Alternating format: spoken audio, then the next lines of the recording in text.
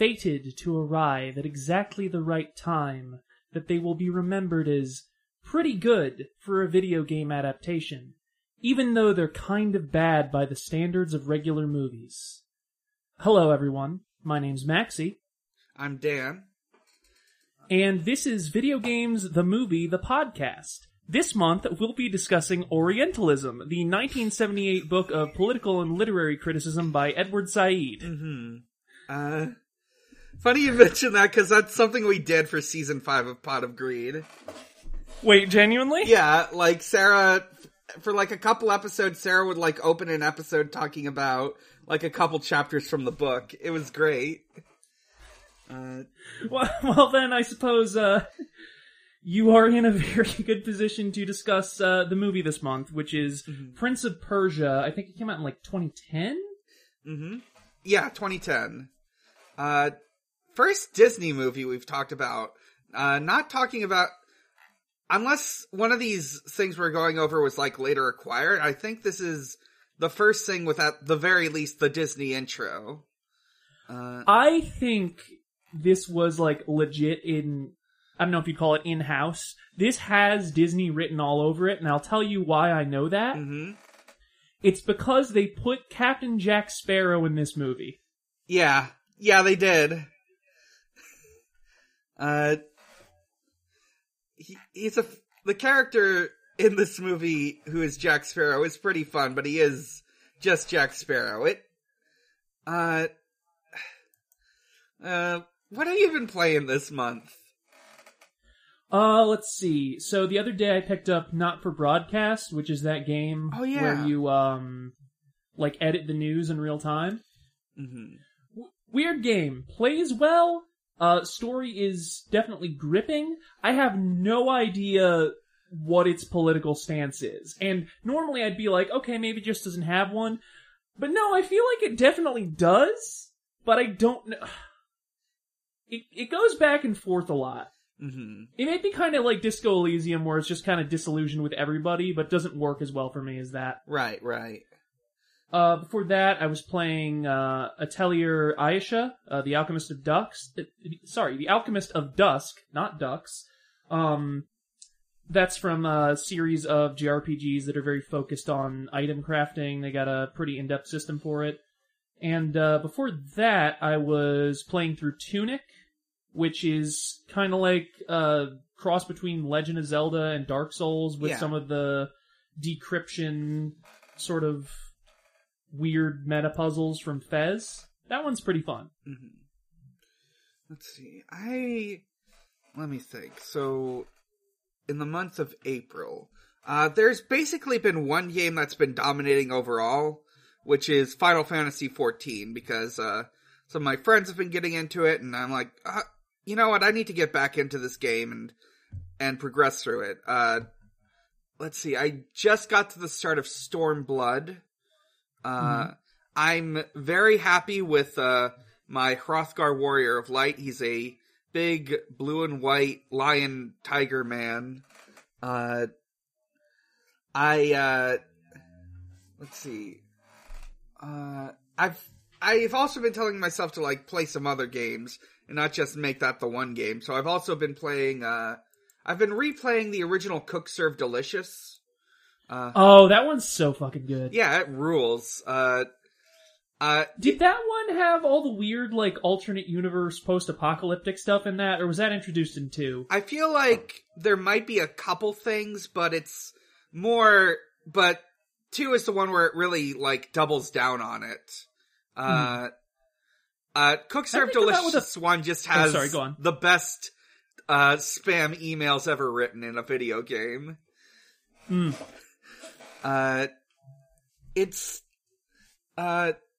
It's also very interesting to go back since I've played the previous games, and now that I'm, like, much more experienced, it's neat going in and being able to regularly do a perfect day. I can see for an experienced player, it could be a bit of a slog because, like, progressing does require, like, you have to do 20 days of service before you get your next star. Yeah. But it's good. I love it. I also, let me think, is there anything else I've, like, dipped into? Let's see, I did at some point boot up some 40k games, because I was thinking about Warhammer 40k. I booted up Mechanicus.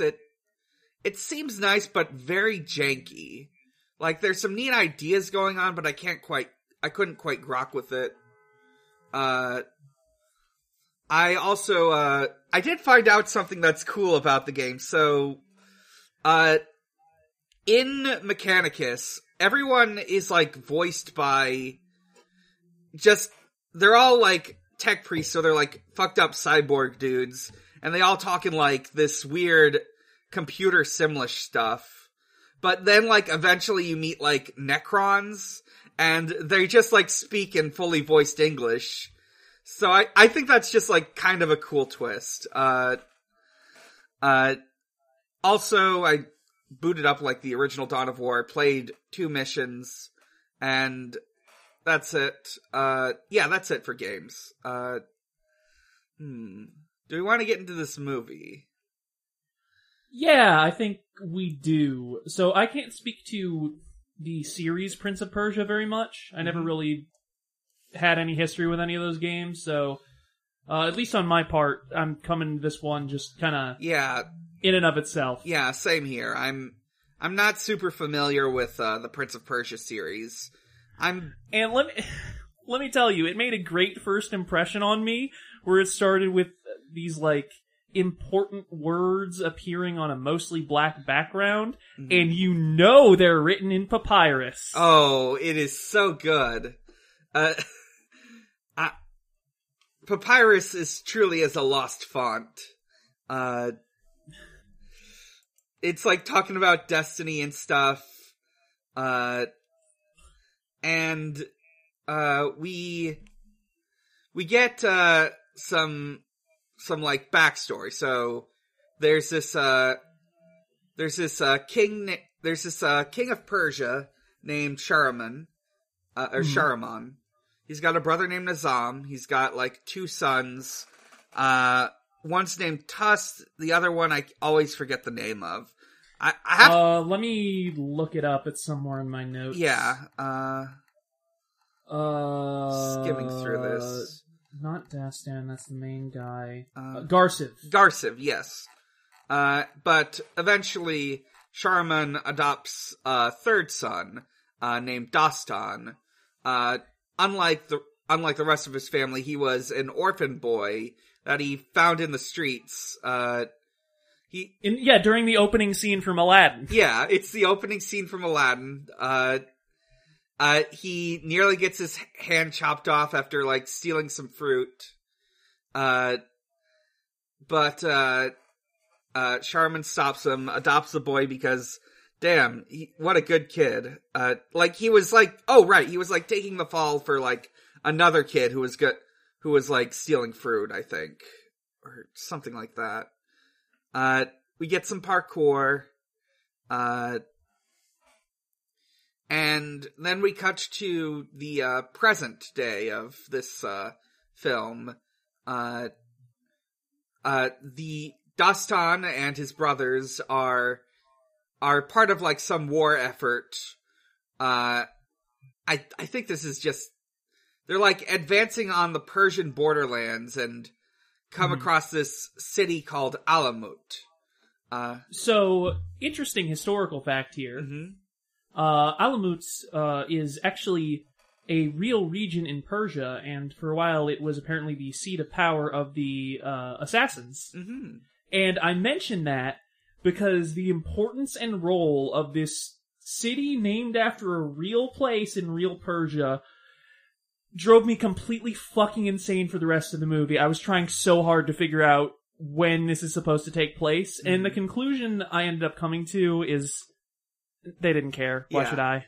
It's fantasy. It's a fantasy world. They just use some real life stuff a little bit.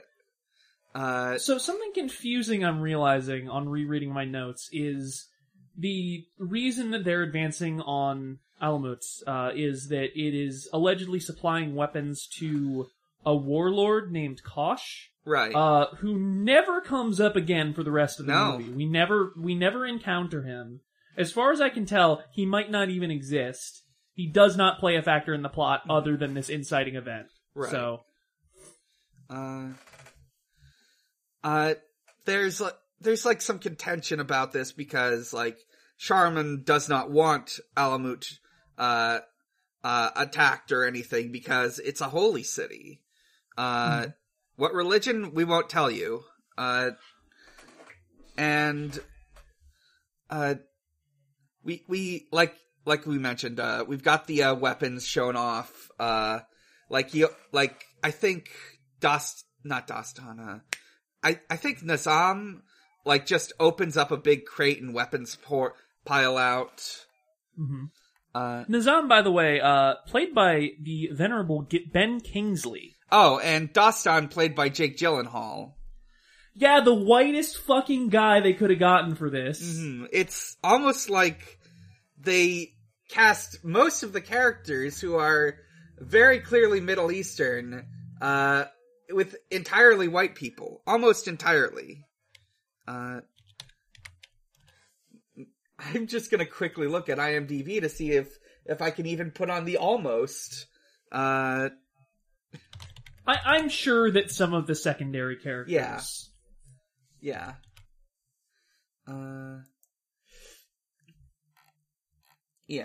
I think some of them might not be white. I'm sorry, I'm just looking at these names. I'm also looking at Alfred Molina's IMDb picture. He looks great. Wait, Alfred Molina is in this? Yes, he's the character you referred to earlier. He's Sheik Amar. Of course. So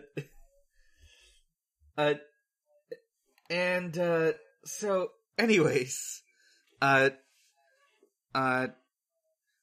there's like, we get to see this princess who's in the city. Her name's Tamina. She has like, there's like this painting ceremony where she gets like this important like sigil written on her like on the back of her hand. And she's like praying in the high temple. Meanwhile, also we do see Dostan getting in a shirtless tussle. I just wanted to note that. Yes. So like the whole thing is that instead of a proper royal army or whatever, Dostan just has like a bunch of ruffians and ne'er-do-wells who respect him as his personal force. Basically, the bulk of the Persian army assaults Alamut from the main gate. It isn't really going well for them. So Dostan is like, okay, we're gonna go in through the side. And there's this genuinely pretty cool bit where like his infantry has a big pole that he climbs up and they lift him up. And then the crossbowmen fire bolts into the castle wall to serve as handholds. They sneak in, and he's like fighting dudes. He's parkouring. He pulls up like a portcullis so they can get in. He uses a guy as a door stopper to keep it open. And then he sees that the Alamushan forces are like redeploying to protect the side entrance. So he like sets a bunch of oil out and then sets it on fire. Yes. Which doesn't deter the Persian army, because I guess horses and camels are immune to flame. Like how in Elden Ring, if you're on Torrent, you can't get poisoned by the swamps. Right. It's... Well, yeah, they just run right through it. Their hooves are very strong.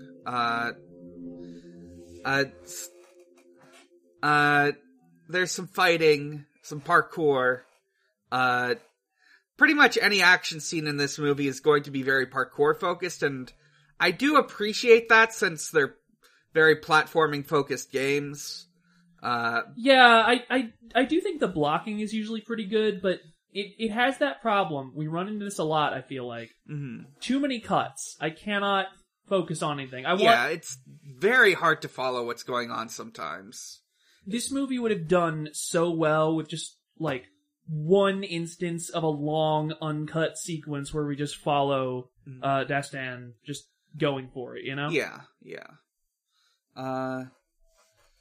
Dastan fights a guy, and like he gets this weird, cool item he's carrying. It's a really cool looking dagger. Mm-hmm. This guy like was given the dagger by the princess to like secret it out of the city, and like he immediately gets bodied. It's really good. Yeah. And like they take over the city. They occupy the city, and then they head like. Is it Tuss that meets with Tamina or Dastan? That's Tuss. Yeah. Tuss. Tuss like confronts Tamina, and like we find out that this city has no forges. They couldn't have made the weapons. Sure, we'll go with that. And Prince Tuss wants to marry Tamina. He is basically extorting her for the lives of her people, which is like real cool, man. Dastan gives him the cool knife. I'm just gonna keep calling it the cool knife. No, he wants the cool knife, but then Nazim shows up and he's like, no, let him keep the knife. Be cool. Yeah. After that, they head back to the capital, I guess, and the king's really pissed off. Ben Kingsley is just staring ominously in the background a lot. And I think this is where I start to realize, hey, I think this movie is like a war in Iraq allegory. Oh. Yeah, I guess it is. Because there's like this, they got weapons shipments. They don't got any forges. They got hidden forges. We gotta keep looking. Well, but in this case, the king is pretty mad about this. Nazam is just watching them argue.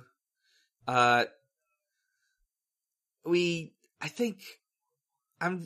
feel like my notes are a little unclear here. So I've got here that Tamina cleans off her body paint, and Dastan fucks up a backflip. I do remember him fucking up the backflip.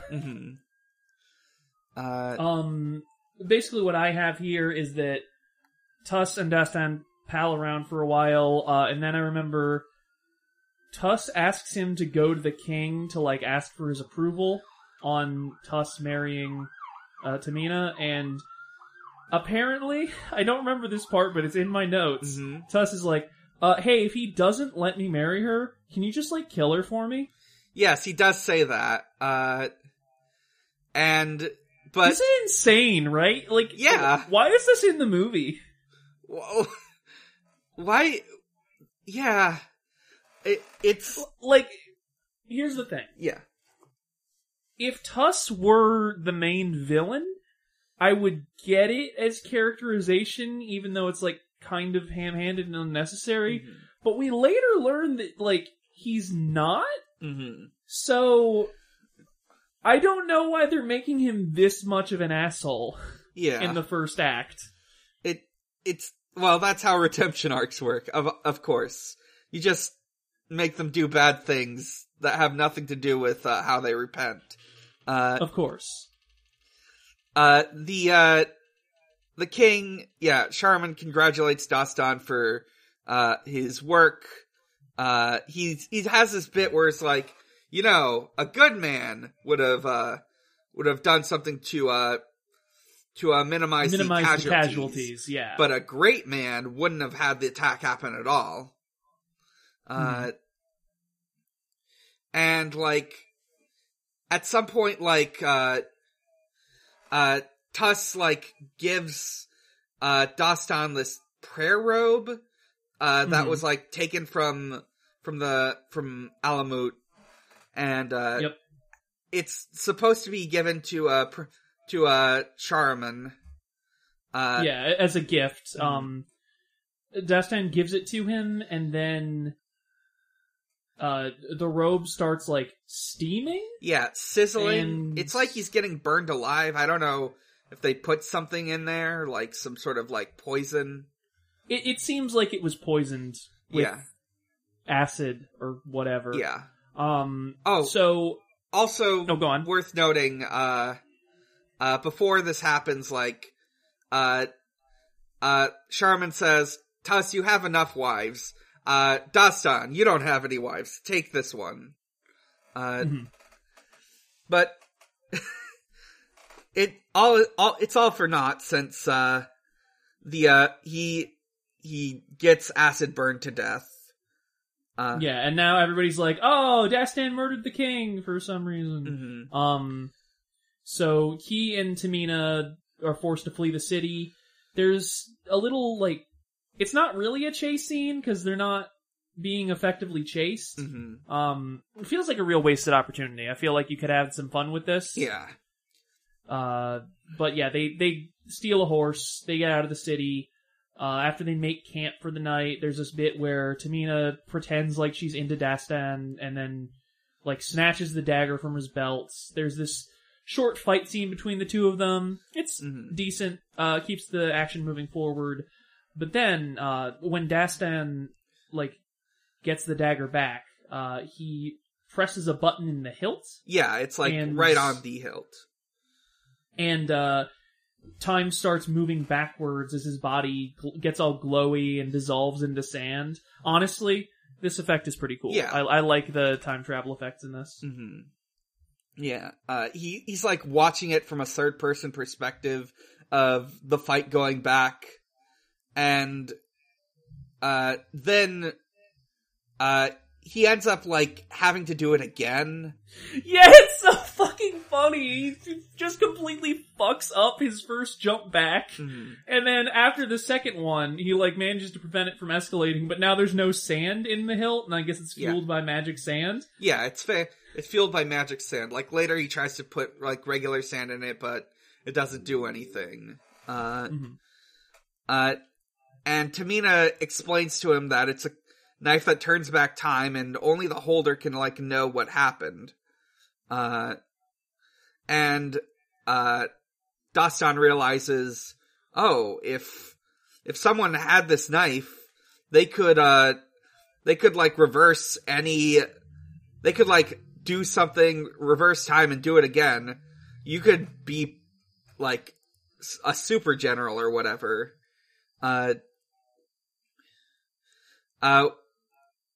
Then, I believe we get, like, a quick cut of, Tuss being declared the new king. Cut back, Dastan is, like, putting these, like, he's, like, putting cloth on the horse hooves to make the tracks less obvious. I don't know if this is a thing that works or not. But, they have to, like, get back to Alamut for more sand, I think. And they have to cut through the Valley of the Slaves, which is full of murderous cutthroats. And now there's two more of them, because, like, as soon as they get there, Tamina plays dead, and then when Dastan goes to check on her, she just knocks him out, leaves him for dead. Yeah. And now's when Captain Jack Sparrow shows up. Yep. So this is really weird. Like, this guy, Shikamaru, and his bandit crew are menacing Dastan for a bit, but then he befriends her by, I guess, selling Tamina into slavery? I don't know. I guess. I don't know if... I guess it works. It's like, Tamina's like a slave for this next scene and then isn't anymore. Yeah, it doesn't really work because Shikamaru's like, yeah, thanks for the girl. By the way, I know that you're the prince who ran away from the capital, like, yesterday, so, I'm actually gonna turn you in for the reward money. And, I guess there's, like, the Sheik has this whole illegal ostrich racing? Yeah. Thing? Yeah, he's got like these ostriches, presumably imported from Australia, and, like, he, like, does these races. He explains that, like, the whole, like, idea around the Valley of the Slaves is completely made up. It's just to, like, keep, like, government officials from coming near, so, he doesn't have to worry about, like, tax collectors and stuff like that. Yeah, it's like seasteading, but sandsteading. Yeah. They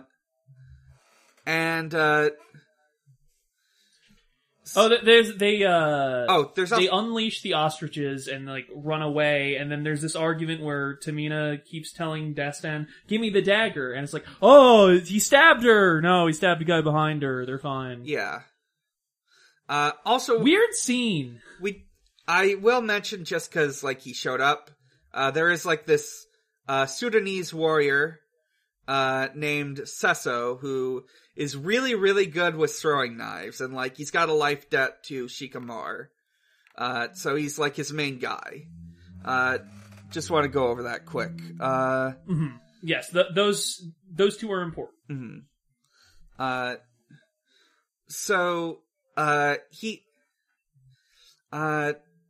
me see. Okay, yeah, so they get to like Avrat.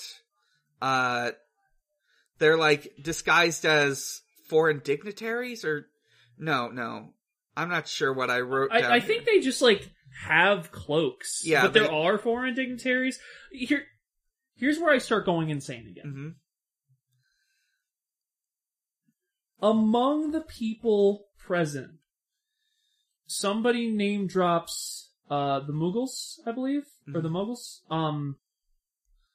who historically were like, to my understanding, they were basically a steppe tribe in Persia, and then they conquered North India, but also, that was in like the 1500s or 1600s or something.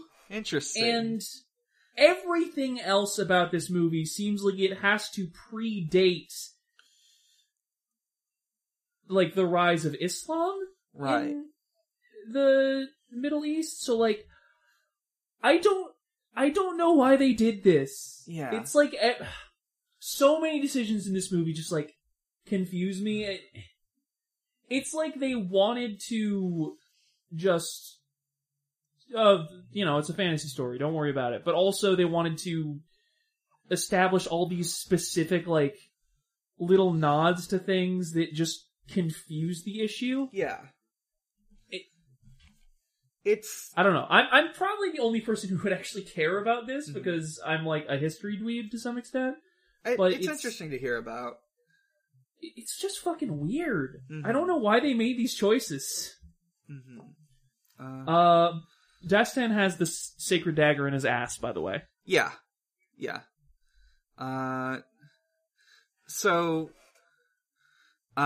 Eventually, like, Dastan, like, meets up with, he's, like, doing some parkour and, like, ends up in, like, the, funeral procession where Sharuman is being taken. Like, he's, like, facing the, like, covered up corpse.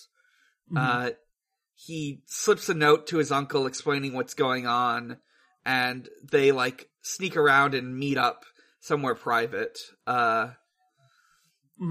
This is where I became certain that this movie is about the Iraq War, because they have, like, an exchange about how our allies will see the search for Alamut's weapons forges as important. Yes, but not if there are none. He's got, Dastan, like, as they're, like, having this conversation, realizes that Nazim's hands are burned, and he's getting really suspicious, cause why are his hands burned? They shouldn't be, unless he was handling some weird substances that burn skin. And then he gets ambushed.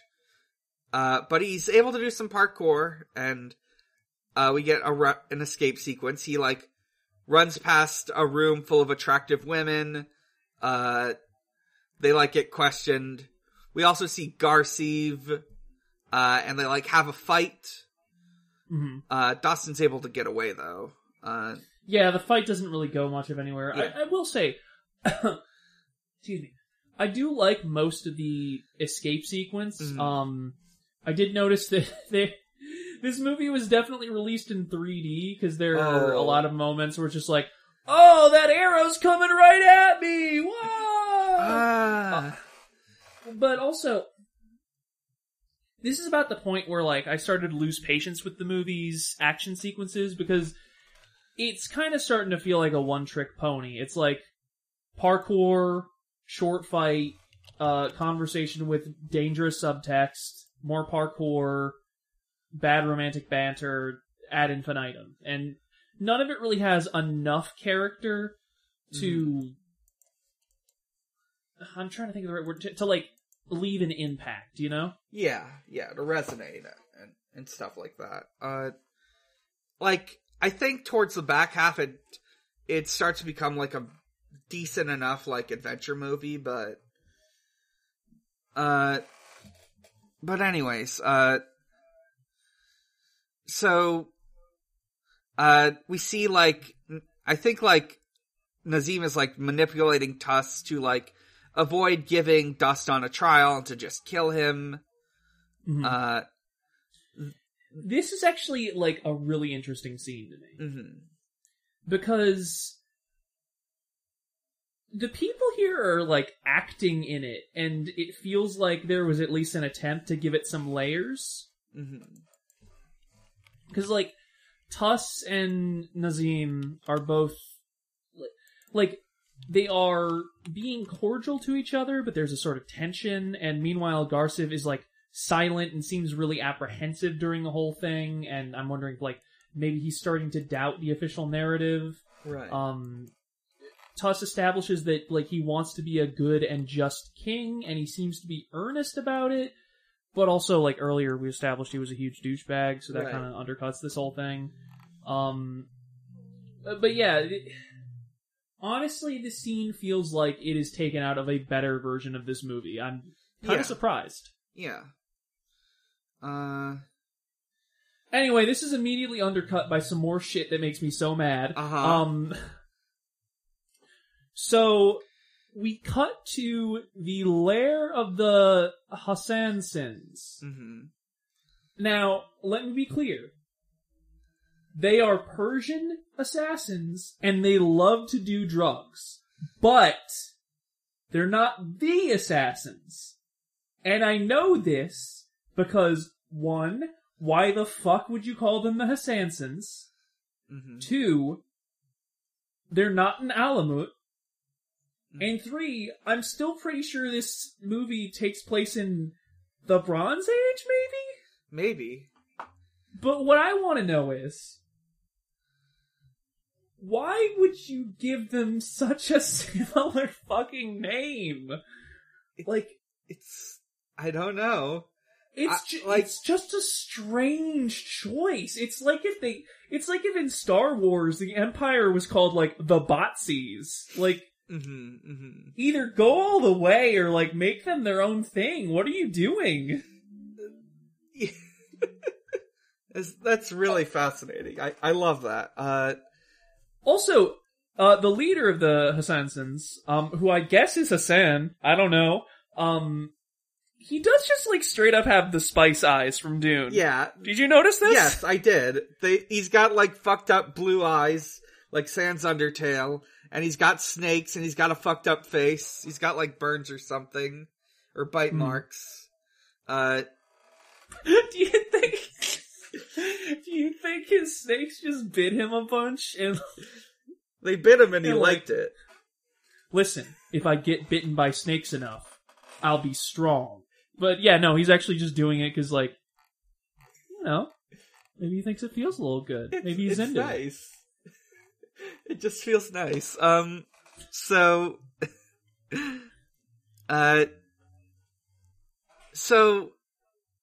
he talks about how he can see death, or no, wait, or is that Dastan? I'm sorry, but, like, Dastan finds Tamina. He's been poisoned by Nizam, and he wants answers. So Tamina gives some exposition. Yeah, she talks about how, like, there's this magic glass artifact. It's not an hourglass, but it is a glass thing that contains sand. Mm-hmm. Don't know why they didn't just go all the way, honestly. There's this magic thing called a sand glass that holds the sands of time which fuel the dagger. Nazim's plot, he's played by Ben Kingsley, so in all my notes I just called him, like, Uncle Ben Kingsley. You can call him that. His plot is essentially to reverse time to a moment in his childhood when he saved the king's life while they were out hunting. Mm-hmm. This time, he just won't do that, so the king will die, and he'll get to ascend the throne instead. But if he tries that, it'll just destroy the world, so that's not good. Yeah. There's also, like, an order of, like, people who are, like, tasked with, like, guarding the sand glass and the dagger, and Tamina's one of them. It's, like, a long line of people who started with, like, this one, little girl who, like, begged the gods not to destroy the world with the sands. And they are going to, like, a, sort of, like, home base for, or maybe an away base, some location where they all live. Let's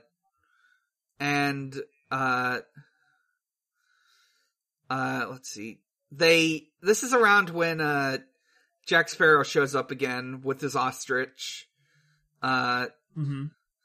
They're like ambushing them, but like, he's, like, Jack Sparrow goes on about like how the ostrich is gonna kill itself, so he's gotta like watch it and make sure it doesn't do that. It's a weird bit. Yeah. They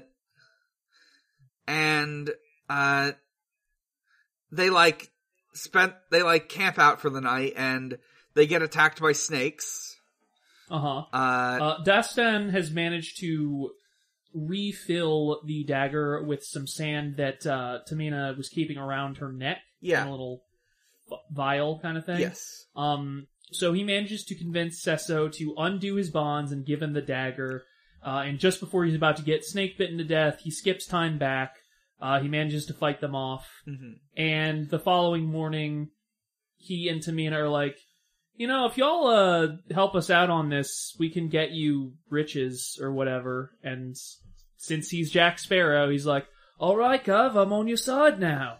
Mm-hmm. Let's do it. We cut to them arriving at this sanctuary. But the whole village around this, like, temple area was wiped out by the Hassansins. But some of the Hassansins are dead, which is convenient, but nope, they're not. They're faking it. They get ambushed. Garciv is also here, so Dastan's trying to, like, convince him about what's going on. Mm-hmm. But just as he talks him down, tragically, there's another Hassansin ambush, and he gets shot. Yeah. So we get some fighting. We see that the Hassansins also have, like, these, like, thrown darts. They're like shot out of gauntlets. Mm-hmm. Which, I gotta say, cool weapon. The like, shot gloves are pretty cool. Mm-hmm.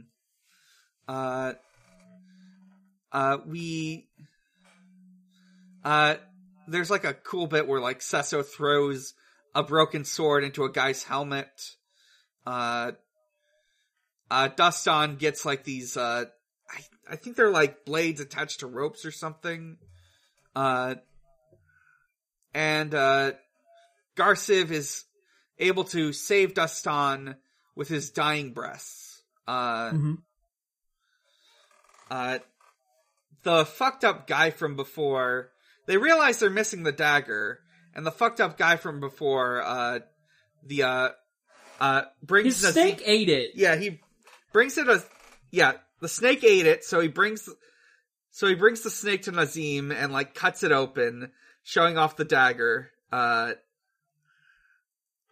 We get, I do want to say there's one thing that we glossed over that I want to touch on. Yeah. So when Dastan and Tamina got into the sanctuary briefly, Tamina was basically planning to kill herself in order to seal away the dagger, and Dastan stops her because I guess he loves her or whatever. Yeah. I'm about to go on a tangent of a tangent, but give me a second first. So we actually get this really good shot where she is surreptitiously moving the dagger towards its sacred receptacle or whatever, even as they're going in for the kiss. And I love that. Yeah. In a movie where I actually, bought the romance between these two, I think I would like this scene a lot. Unfortunately, all their banter fucking sucks. Yeah, they're just mean to each other, and eventually they like each other. This is negative chemistry. I don't know how they made it this bad.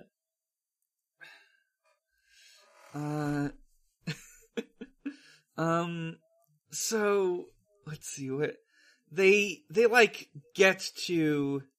I think they get at some point. They just end up at Alamut or something, because I feel like there's just a chunk missing from my notes. But no, I do think that right after that they just go to Alamut, because it's okay, well they have the dagger now.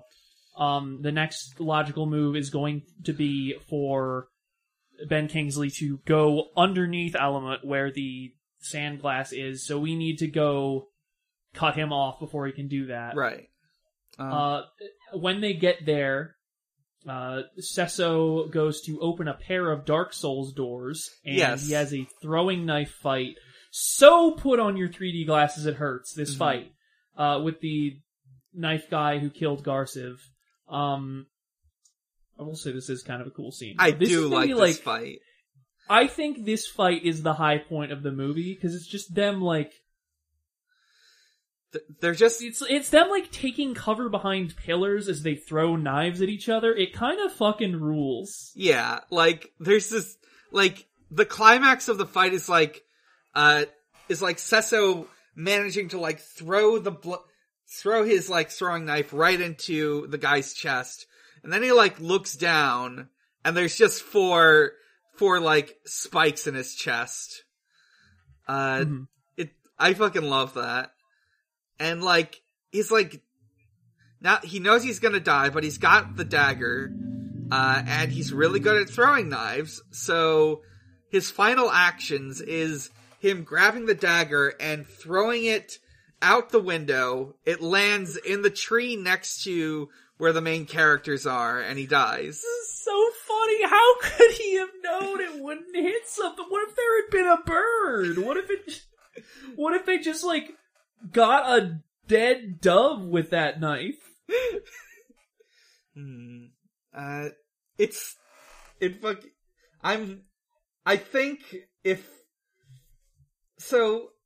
I feel like what makes this compelling to me as an adventure story is it does feel like some sort of D&D adventure, and this does seem like something that you would just allow to happen because it's fucking cool. That is very true. Mm-hmm. And so they've got the dagger, and let's see. Shikamaru rides forth. He's disguised as Dastan so that he can be a decoy. And then Dastan and Tamina manage to get to the palace chambers where Tuss is. I will say, I don't know why Tuss is here. Yeah. Shouldn't he be at, the capital? I don't know why he's here. You're right. I guess maybe he's still looking for the forges. Yeah. You gotta find them. Or maybe they're really hidden. He's gotta, he's gotta, figure out, some point-and-click adventure puzzles.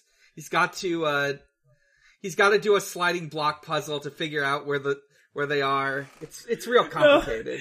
No, you know what he's there? He's there for a portrait op in front of a banner that says in Phoenician mission accomplished. Oh, yeah, he's doing that. Yeah.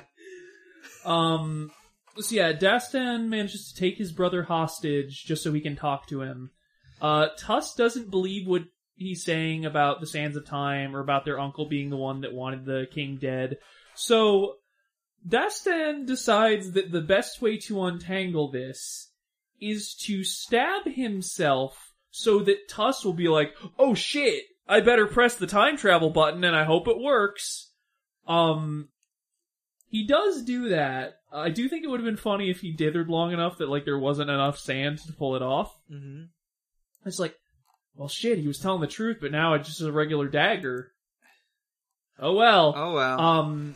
Anyway, this all becomes immediately irrelevant, because like as soon as Tusk is like, yes, you were right, I'm sorry for the trouble, brother, Ben Kingsley shows up and he just like stabs him. Yeah. Just gets him. And Hassanson pins Dastan to the floor. Mm-hmm. So now that he's got the dagger again, he's gonna go to the Sandglass Chamber. He's gonna turn back time, set things just the way he wants it. Let's see. How does Dastan get away? I'm looking here.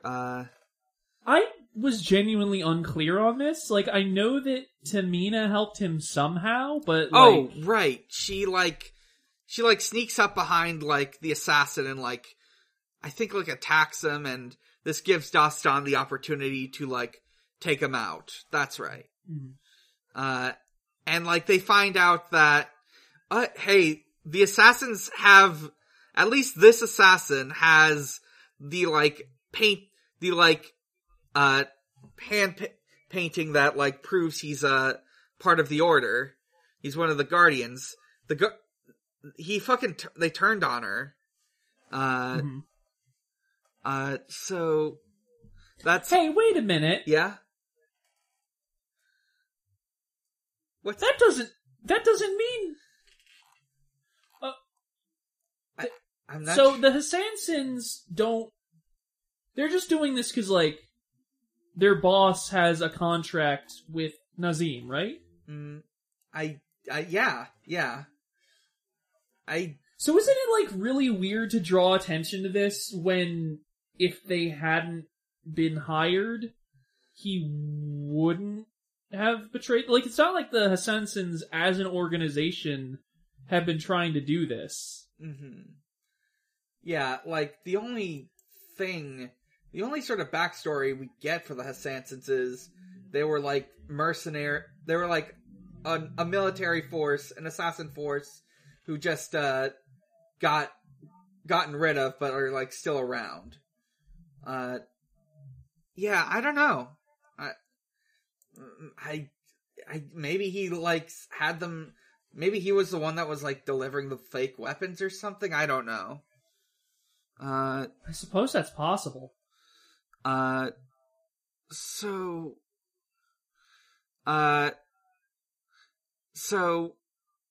they, like, get to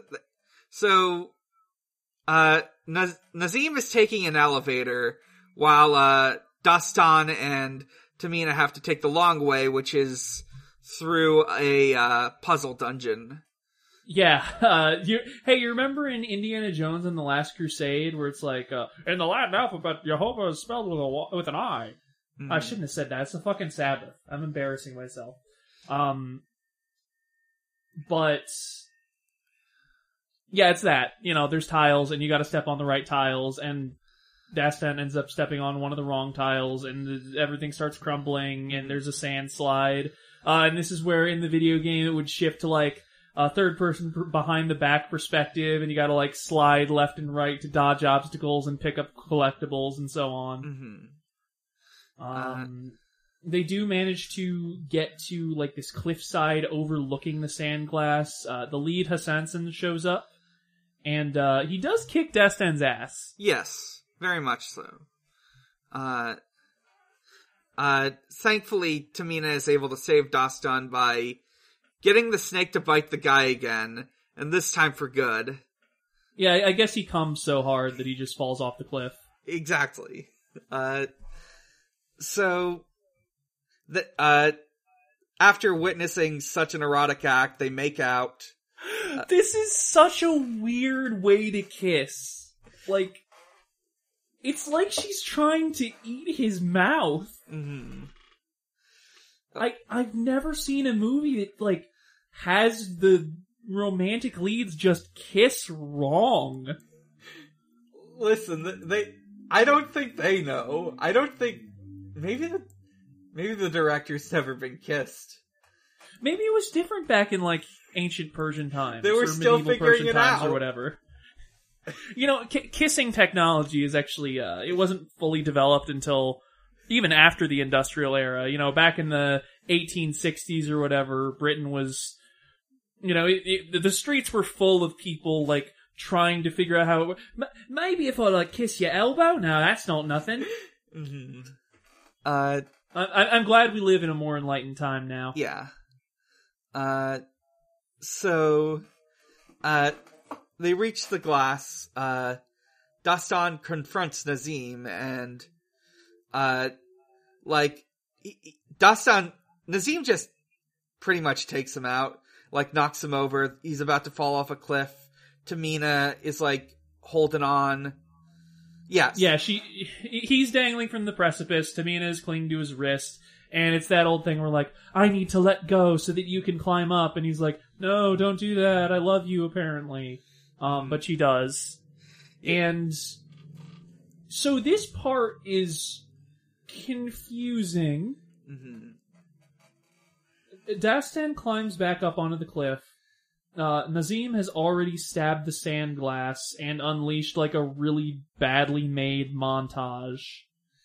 Right.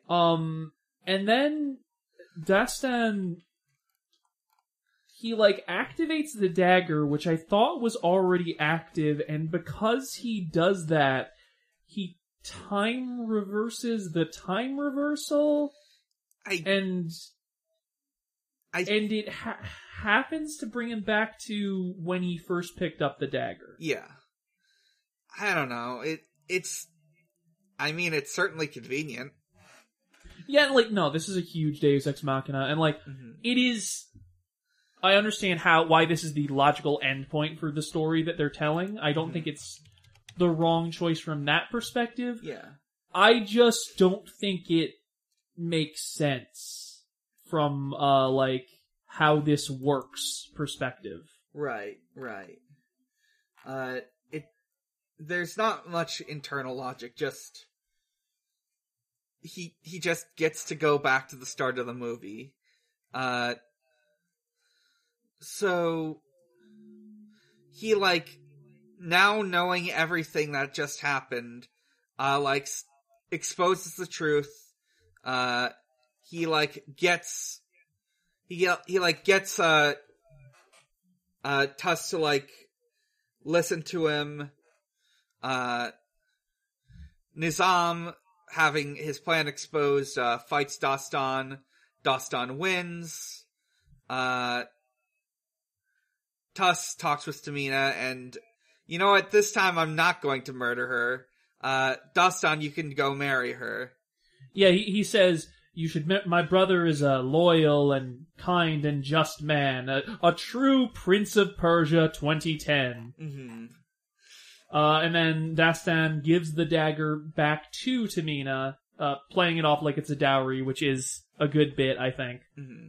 And we close out on them having some slightly less agonizing banter. Yeah. And that's the end of the movie. Yeah. We get a little bit more papyrus font to close it out. Mm-hmm. So, as far as rating goes, I can't rate it as an adaptation. I never played the game. As a movie, it's like... it's like... 2 feels too harsh, but 3 feels too nice, you know? I get you. Like, I think it eventually gets into a groove of being a decent adventure movie. And I settled with 2 because I figured, you know what? If maybe I would give it a 3 if they didn't choose to just have all of these Middle Eastern people played by white people. So I would probably give it a 3 if, like, the action sequence were just a little bit more well-conceived. A lot of this movie feels first draft, and I think the action sequences, which should be the high point, really emphasize that. Yeah. I would also like it if they decided whether they were going for a historical setting or a fantastic one. Yeah. Mm-hmm. So, yeah, I'm giving it a 2 out of 5. Yeah, 2 out of 5 sounds about right. Alright. So, let me see if we got any questions. If you want to send in a question, you can either respond to our monthly tweets announcing the movie for the month, or you can send in questions in our Discord. Our Twitter is at VGTMTP. Our Discord is linked in the Twitter. We've got one Twitter question, one Discord question. Our Twitter question is from Mike Channels Lightning at Mike Loves Rabbit, who asks, if you had a time dagger, would you stab time? I mean, you gotta. Time is a piece. I'm sick of time. Time is gonna get what's coming to it. It'll be lucky if I stab it once. Yeah, I mean, it's sort of like, if everything is time and all you have is a time dagger, you gotta stab it. Everything is time, right? Yeah. Like, that's how relativity works? Yeah. Because, like, space is time? Or does space curve time? Or does time curve space? I forget how all that shit works. I'm sure I'm sure someone knows, but it's not me.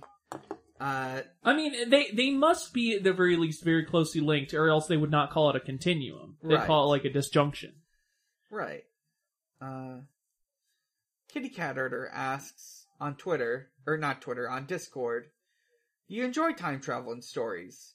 If so, do you like it affecting reality in smaller butterfly effect ways, or straight up Back to the Future flying into the 1950s on a flying car?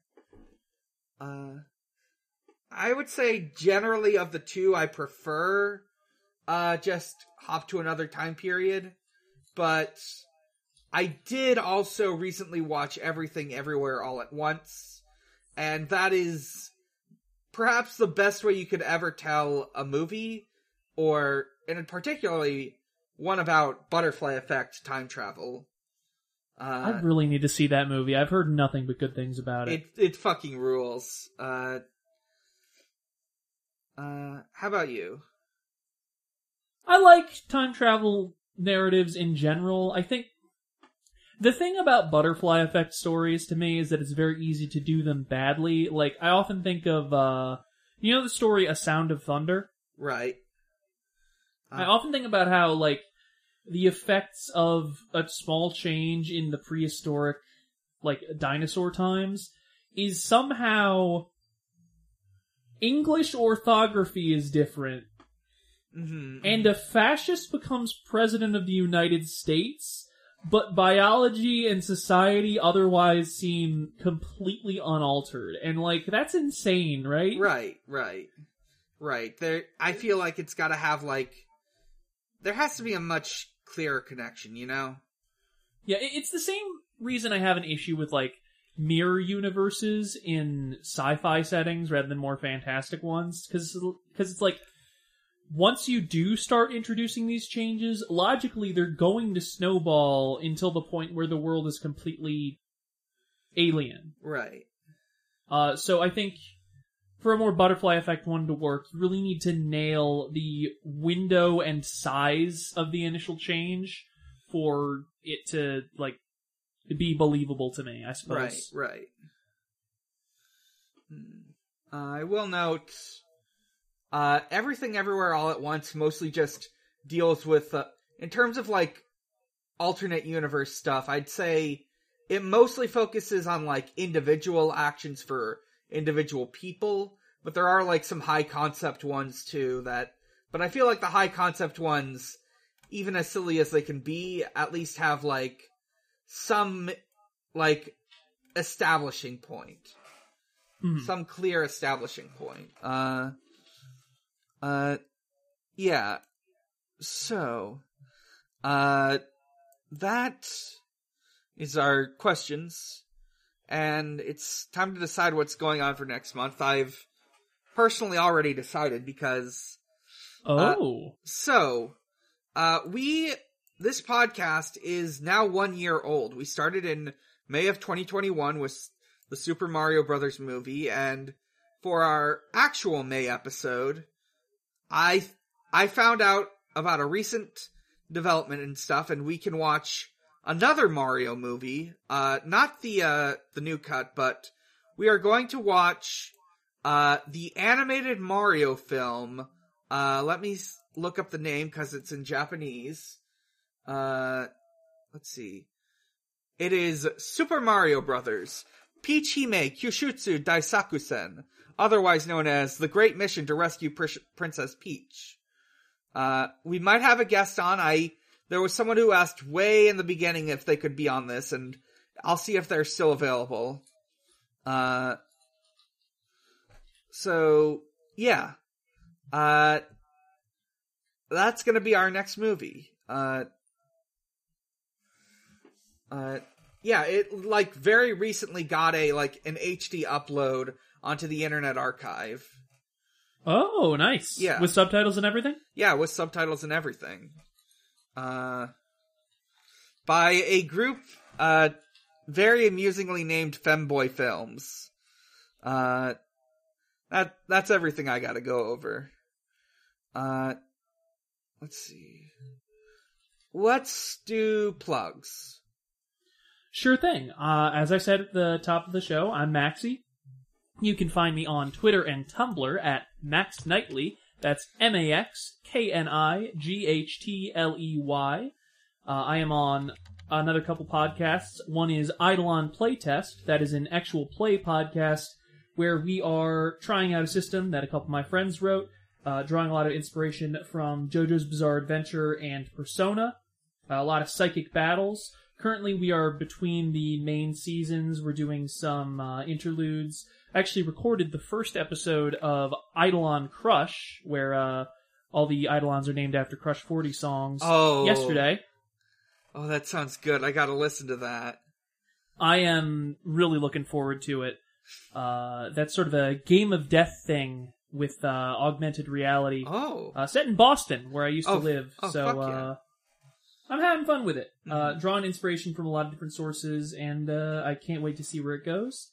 You can also find me on Drain the Swamp, which is a podcast where my boyfriend Zach and I are watching MASH. Fuck yeah. Old show about doctors in the Korean War, kind of like a tragicomedy dealing with the horrors of war and also the horrors of not having enough booze. You can find that at player.fm/series/Drain the Swamp. I'm already putting it in. I'm Dan. You can find me at a lot of places, and you can find all those places at linktr.ee/big_challenges. From there, you can find my Twitter, at Bigger Challenge. You can find my YouTube channel, Big Challenges. I've been uploading episodes of a Fallout 4 Let's Play with just lots and lots of mods on it. You can find my other podcasts, which include Pod of Greed. It's a Yu-Gi-Oh! Podcast. We're making our way through the back half of Season 3, and also we're gonna be having a Yu-Gi-Oh! Tournament, that'll be live streamed, called The Cup of Greed. Really looking forward to that. You can also listen to the Sonic Shuffle, a random and holistic Sonic lore podcast. We recently recorded an episode on Sonic Adventure 2, and it was incredibly fun to discuss. We only got a little bit into it because there was just so much to talk about. But it's so good. I I can't wait until I get another opportunity to talk about it. We're also gonna, I don't know when this will go up, hopefully soon, but we're also gonna be, streaming Sonic the Hedgehog 2 on there, since it is now, available, quote unquote, for streaming, quote unquote. That's it from there. You can listen to my finished podcast, Chill Bleed, about Ill Bleed, and my inactive podcast, Stranger's Fiction, which is an actual play. Last but not least, visit at Xbox_holiday, where Usher celebrates holidays with Xbox. The day after we record this is Mother's Day, so happy MILF Sunday, Xbox. Fuck. I wasn't ready for that one. Yeah, so, until next time, I'm Dan. I'm Maxie. And this ain't no game.